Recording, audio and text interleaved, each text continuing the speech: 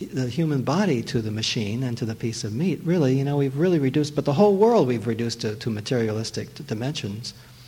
And the soul part of it is not anti-material, and it doesn't have to threaten any of our science or our intelligence. It's not New Age stuff that we're talking about here, in that sense.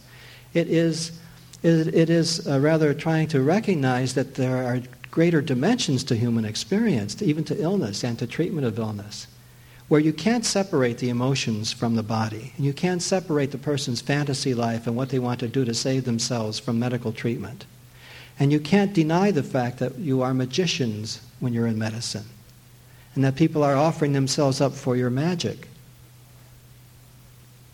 And if we deny all of that, then what have we got? We have really split off this materialistic world and the body from a world of meaning and magic and fantasy and imagination and enchantment. So where does the enchantment go? Split off from intelligence?